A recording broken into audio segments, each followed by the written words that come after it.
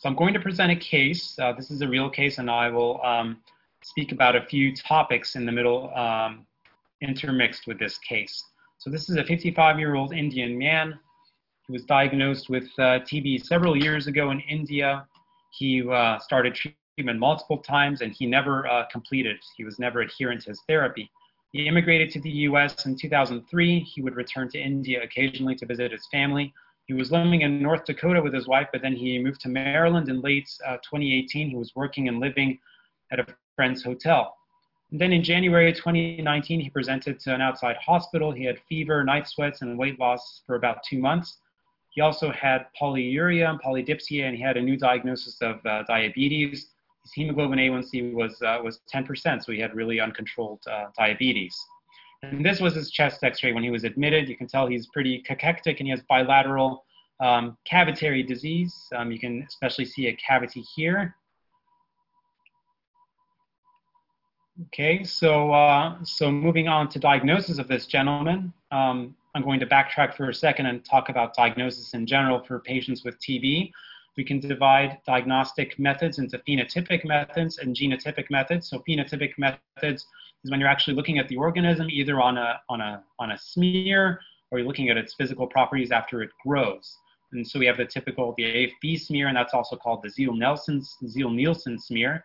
We also have liquid and solid growth media, and on these media, TB takes between 4 weeks to 8 weeks to grow. Then we have genotypic methods. Those are methods that are looking at nucleic acids or molecular methods. These are PCR-based methods. We're going to spend a little bit of time talking about GeneXpert. So GeneXpert, I should quickly say there's a GeneXpert for many things, not just TB. The rapid test that we're doing now for the novel coronavirus, that's also a GeneXpert. There's a GeneXpert for C. diff. There's a GeneXpert for MRSA, but specifically here we're talking about the GeneXpert for TB.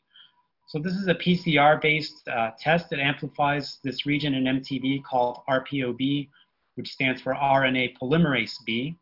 And GeneXpert for TB, it really answers two questions. The first is, does this patient have TB or not? And the second question is, if this patient has TB, is it resistant to rifampin or not? And the reason rifampin was picked is because rifampin is the most important drug that we use to treat TB with. And this test can be performed in 2 hours on sputum. So the reason they picked rifampin is that, again, rifampin is the most common, is the most important drug that's used to treat TB. And they amplified this region in RPOB, and 95% of all mutations occur here. And the way that GeneXpert works is that they have these 5 probes, and then they perform PCR and they amplify it and see how all these probes bind, and then that'll determine whether they detect rifampin resistance or not. Most of the world uses GeneXpert as a surrogate test to diagnose MDR-TB. So multi-drug resistant TB is TB that's resistant to both INH and rifampin. Most TB that is resistant to rifampin is also resistant to INH as well, and that's why this is a surrogate test. They're not directly testing INH resistance, but they're assuming that if someone is RIF resistant, that they're also INH resistant. Again, this is a schematic looking at how GeneXpert works. You take the sputum, and then you add this liquefying inactivating agent, then you put it into the small cartridge, and then this is all you have a self-contained PCR assay, and then within a couple of hours you have the answer to those two questions: is TB there or not? So in this example, there was TB detected, and is it rifampin resistant or not? And this was rifampin sensitive. So the study that came out in 2010 was the one that really showed how well GeneXpert works. This was a multi-center trial of about 500 patients. And if someone was smear positive, AFB smear positive, GeneXpert was very sensitive. It was over 98% sensitive for detecting TB. If someone was smear negative, the sensitivity was only about 70%, but running more than one specimen increased the sensitivity from 72% to 90%. And the specificity was very, very high. So importantly, the non-tuberculous mycobacteria do not cause a positive GeneXpert reaction. And this test did very well in detecting rifampin resistance and rifampin susceptibility. So back to our case, he had an AFB smear performed, and that was 4+, which is the highest grade. So he was extremely infectious. And remember, his X-ray, he had a lot of cavitary disease. On experts, the expert was MTB detected, no rifampin resistance detected. And so he was initiated on RIFE, isoniazid, rifampin, ethambutol, and PZA. So looking at the history of treatment of TB, we used to have the sanatoria, which you probably heard about. The individuals who were infected with TB and had active TB disease, they would go to these sanatoria and they were exposed to fresh air and a lot of sunshine. And there was some truth to this therapy actually, because UV light does kill MTB. There were some other therapies. This is a little more drastic, let's say. You might have heard about plombage. And so individuals with active TB, they have the pleura removed from the, separated from the lung, and then the affected portions of the lung, there were leucites or acrylic balls or ping pong balls inserted in that area, and then the affected area of the lung would collapse. And again, there was also some truth to this because MTB is an obligate aerobic organism, and if you cut off the oxygen supply, it'll die. So some of these patients actually did better with this therapy, just like some did better in treatment with the sanatoria. So this is an X-ray of an individual who had this procedure done in the 1950s. And you can see in the left lobe, she also has some evidence of TB pleuritis. There's calcification there from long-standing TB.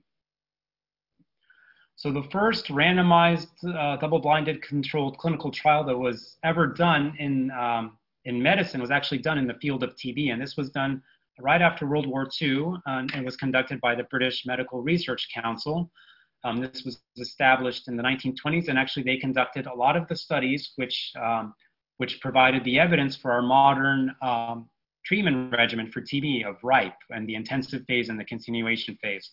So this first trial, it compared streptomycin with supportive care for pulmonary TB, and they gave the streptomycin for 6 months. And those who were given streptomycin, they did better. They had a decreased mortality rate, they had radiologic improvement, and they also were less likely to have clinical deterioration. But as we know, we need to treat TB with more than one drug because it can develop resistance quite quickly.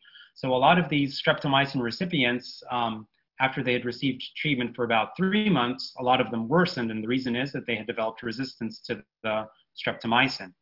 So because of all of these British Medical Research Council trials, we have the current therapy that we have with the 4 drugs that are first-line TB therapy: isoniazid, rifampin, pyrazinamide, and ethambutol.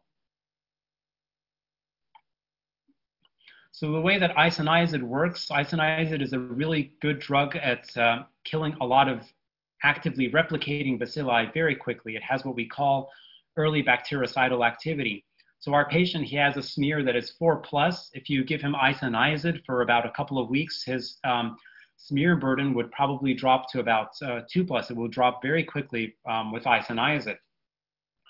Rifampin, again, is the most important drug to treat TB, and that's because it can treat bacilli that are both replicating and those that are dormant. Pyrazinamide is a good drug to treat those bacilli that are dormant. It has very good sterilizing activity. And pyrazinamide is the reason that TB can be treated in 6 months. If pyrazinamide is not included in the regimen, then we have to treat for at least 9 months.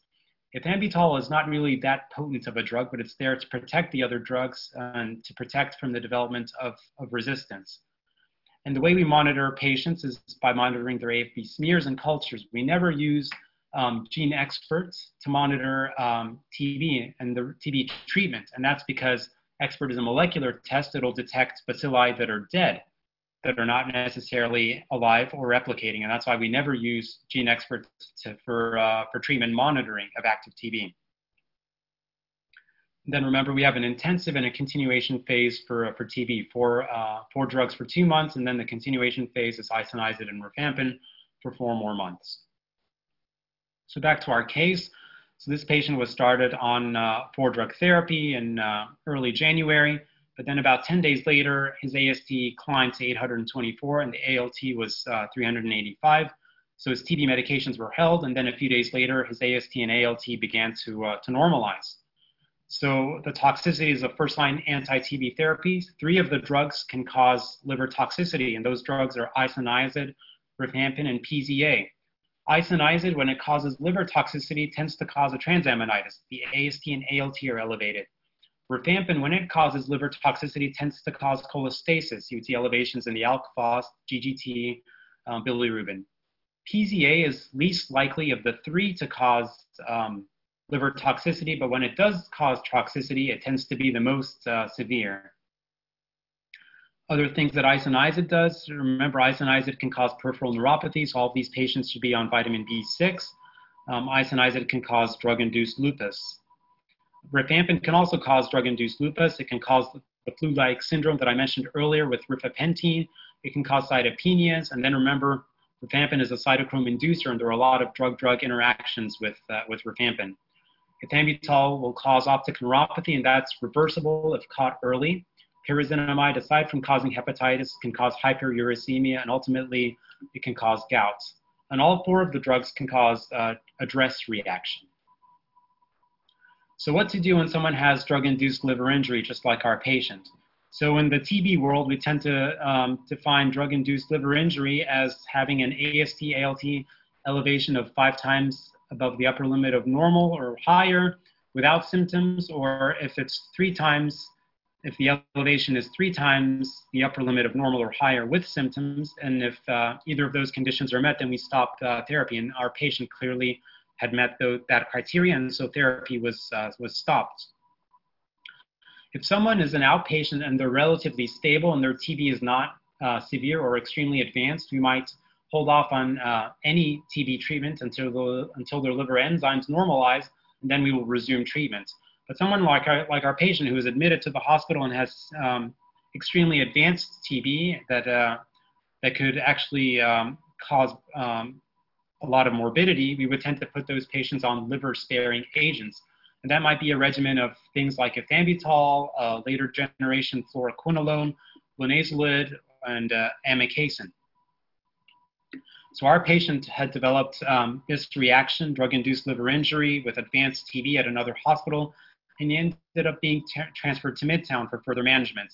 And when we saw him, he was pretty stable, except his weight was very low, less than 50 kgs. His BMI was 16. And this was a CT. He had bilateral cavitary disease, as we remember from the chest x-ray as well. So we started a liver-sparing regimen. This was not someone that we would want to wait without treating his TB. He was treated with ethambutol, linezolid, moxie, and amikacin. A few weeks later, we had the results of drug susceptibility testing, and he was pan-susceptible. And again, this is in line with the GeneXpert. The GeneXpert showed that he had rifampin susceptibility. A few weeks later, the AST and ALT had normalized, and so we challenged him with the rifampin. So I mentioned earlier that rifampin is the most important drug in a TB treatment regimen. It treats bacilli that are both replicating and those that are dormant. Many studies have shown that there's greater treatment success and clinical outcomes in those regimens that contain rifampin as compared to those that do not contain rifampin. But when we give rifampin at the typical 600 milligram dose, it's typically underdosed, actually.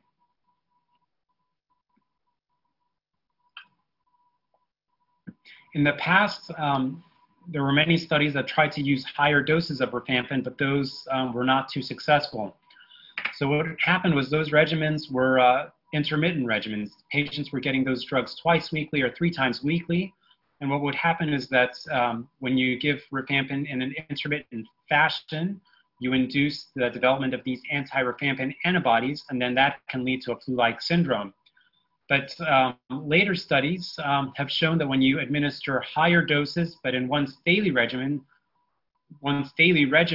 you're less likely to see these flu-like syndromes. The rifampin is much better tolerated, and you have a higher likelihood of sputum culture conversion with giving these higher doses of rifampin. And this is a schematic showing this. So on the y-axis, it says week 8 SCC. So SCC is sputum culture conversion, and this is a surrogate marker in most trials for TB treatment for good outcomes. If someone has sputum culture conversion at 8 weeks of therapy, they're more likely to have a successful treatment outcome. And this is showing that as the rifampin dose is increased, the more likely you are to have this 8-week sputum culture conversion. And you can see here the typical dose of rifampin is at 10 mg per kg, 60 milligrams, 600 milligrams, excuse me. And so the week 8 sputum culture conversion is much less as compared to higher doses. So back to our case, a month after beginning TB therapy, this patient's sputum smears were still very positive at 4+, in line with what I just mentioned about increasing the rifampin to higher levels. We increased the dose to 900, and we resumed the INH. But unfortunately, this patient was still on linezolid, and he ended up developing mitochondrial toxicity from the linezolid. He developed hyperlactatemia, hypotension, and he had to be transferred to the ICU. So those drugs were all discontinued. The linezolid was discontinued, but the INH and rifampin were still on board, along with other drugs like amikacin and moxi. But then he developed liver toxicity again. This time it was cholestasis. So we stopped the rifampin and the INH, and he was back on a liver-sparing regimen. He had a prolonged course in the ICU. He had failure to thrive. His weight dropped below 40 kgs. His BMI was extremely low. He had refeeding syndrome. There were issues with repleting his electrolytes. His AFB smear was still 4+, 2 months after beginning therapy. And eventually, his electrolytes and his refeeding syndrome was better managed. He was transferred back to the medical wards. We had failed trials of rifampin 3 times at this point, so we decided to try rifabutin. So we tried rifabutin. The regular dose of rifabutin is 300, and so we wanted to go to a higher dose, similar to what we would do if the patient was on rifampin, and so we increased the dose to 450. So he was on a dose of INH, rifabutin, ethambutol, and moxifloxacin. And we did therapeutic drug monitoring, and the rifabutin levels were therapeutic in his case. All of the cultures, despite him continuously being smear positive, AFB 4+, they were all pan-susceptible. He didn't develop any resistance. Eventually, his liver enzymes all normalized, his weight began to increase, and finally, his sputum smear culture converted to negative in June, and that's 5 months after beginning TB treatments. And typically what we see is conversion after 2 weeks of therapy. So this illustrates how long it can take patients with extensive cavitary disease and diabetes to convert their cultures. So there are many things that can cause delayed sputum smear conversion. It could be drug resistance. Our patient didn't have any evidence of drug resistance. It could be subtherapeutic drug levels. So someone with diabetes who has malabsorption or gastroparesis, they're at high risk for developing of having subtherapeutic drug levels. If someone with cavitary lung disease, they could have delayed sputum smear conversion just as our patient did. If you obtain a smear, you're not sure if the bacilli are dead or alive. So it could be the fact that those bacilli are dead, and you wouldn't know until you actually have the culture results whether those were dead or live bacilli. NTM, so the NTM, they are AFB smear positive as well, but they're not TB. Those can cause a sputum smear to be positive later into therapy. And then HIV as well, that can result in delayed sputum smear conversion. And then one thing I'll say here is if someone has developed drug resistance, we never want to add a single drug to a failing regimen. We would want to construct an entirely new regimen with at least three new drugs. So the patient I just presented, he illustrates this interaction between diabetes and TB. There's more and more data showing now that diabetes has probably a worse effect on TB than HIV. And as much of the world in resource-limited settings, as they undergo the epidemiologic transition, they're moving from a high burden of infectious diseases to non-communicable diseases. And as they begin to adopt Western diets, and then you see higher incidences of diabetes, we're going to be seeing a lot more of these negative interactions between diabetes and TB in these high TB incidence settings. So diabetes increases the risk for TB infection and reactivation. Diabetes increases the risk for mortality due to TB. It increases the likelihood of cavitary disease, just as in our patients. Failure to convert cultures, just as in our patients. Subtherapeutic drug levels from malabsorption, increased rates of relapse and reinfection. And it's also been shown that metformin has positive benefits besides the glycemic control. Metformin actually has been shown in vitro to improve intracellular killing, and also it'll decrease deleterious lung pathology. So if someone has an overly robust immune system and then it causes lung damage, metformin tends to attenuate that. So looking at a couple more things with TB treatments, there are a couple of cases in which we used corticosteroids for TB, and those are TB meningitis and TB pericarditis. So the data for TB meningitis using steroids for patients with TB meningitis, it's pretty robust. There was a randomized controlled trial in 2004 of Vietnamese patients with TB meningitis, and it was comparing dexamethasone versus placebo. And those who received dexamethasone, they had a survival benefit. There was no difference in rates of disability, though, due to TB meningitis. There were few HIV patients in this population, and importantly, a concern with giving dexamethasone or corticosteroids in individuals with TB, especially advanced TB, is relapse due to the steroids, and there was no difference in rates of relapse in those who were given dexamethasone. The data isn't that robust with pericarditis. There's evidence that steroids decrease the risk of development of constriction once someone has a pericardial effusion due to TB. In one series in Zimbabwe, prednisolone tended to decrease mortality, and it resulted in decreased ascites and decreased jugular venous pressure, but there was no difference in resolution of the effusion on imaging. Another meta-analysis recently showed no mortality benefits, and all of this is up in the air right now. There are still several randomized controlled trials trying to address this issue of whether pericarditis, whether administering corticosteroids for pericarditis results in improved outcomes. I'm sorry, my slides keep advancing for some reason, and I'm trying to reverse that. So looking at drug-resistant TB, multi-drug resistant TB is TB by definition that's resistant to both isoniazid and rifampin, and the mortality rate is much higher than with drug-sensitive TB. The mortality rate is 40%. There's also extensively drug-resistant TB, and that is TB that is resistant to INH and rifampin and any fluoroquinolone and a second-line injectable like amikacin or capreomycin. And I was mentioning that we have 2 cases a year of MDR-TB in Maryland historically. About 10% of MDR-TB cases worldwide are XDR-TB, and the mortality rate is much higher at 60%, and it is extremely difficult to treat. You might have heard in the media of totally drug-resistant TB, and this is actually a controversial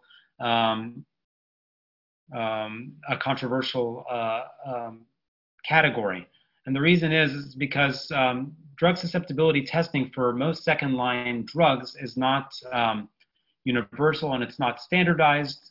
So it's not clear whether there is actually a totally drug-resistant TB strain that is circulating. So where is MDR most common? So all the countries that have high incidence rates of TB, they also have relatively high incidence rates of MDR-TB, but this is especially high in Russia and in countries of the former Soviet Union and in Eastern Europe.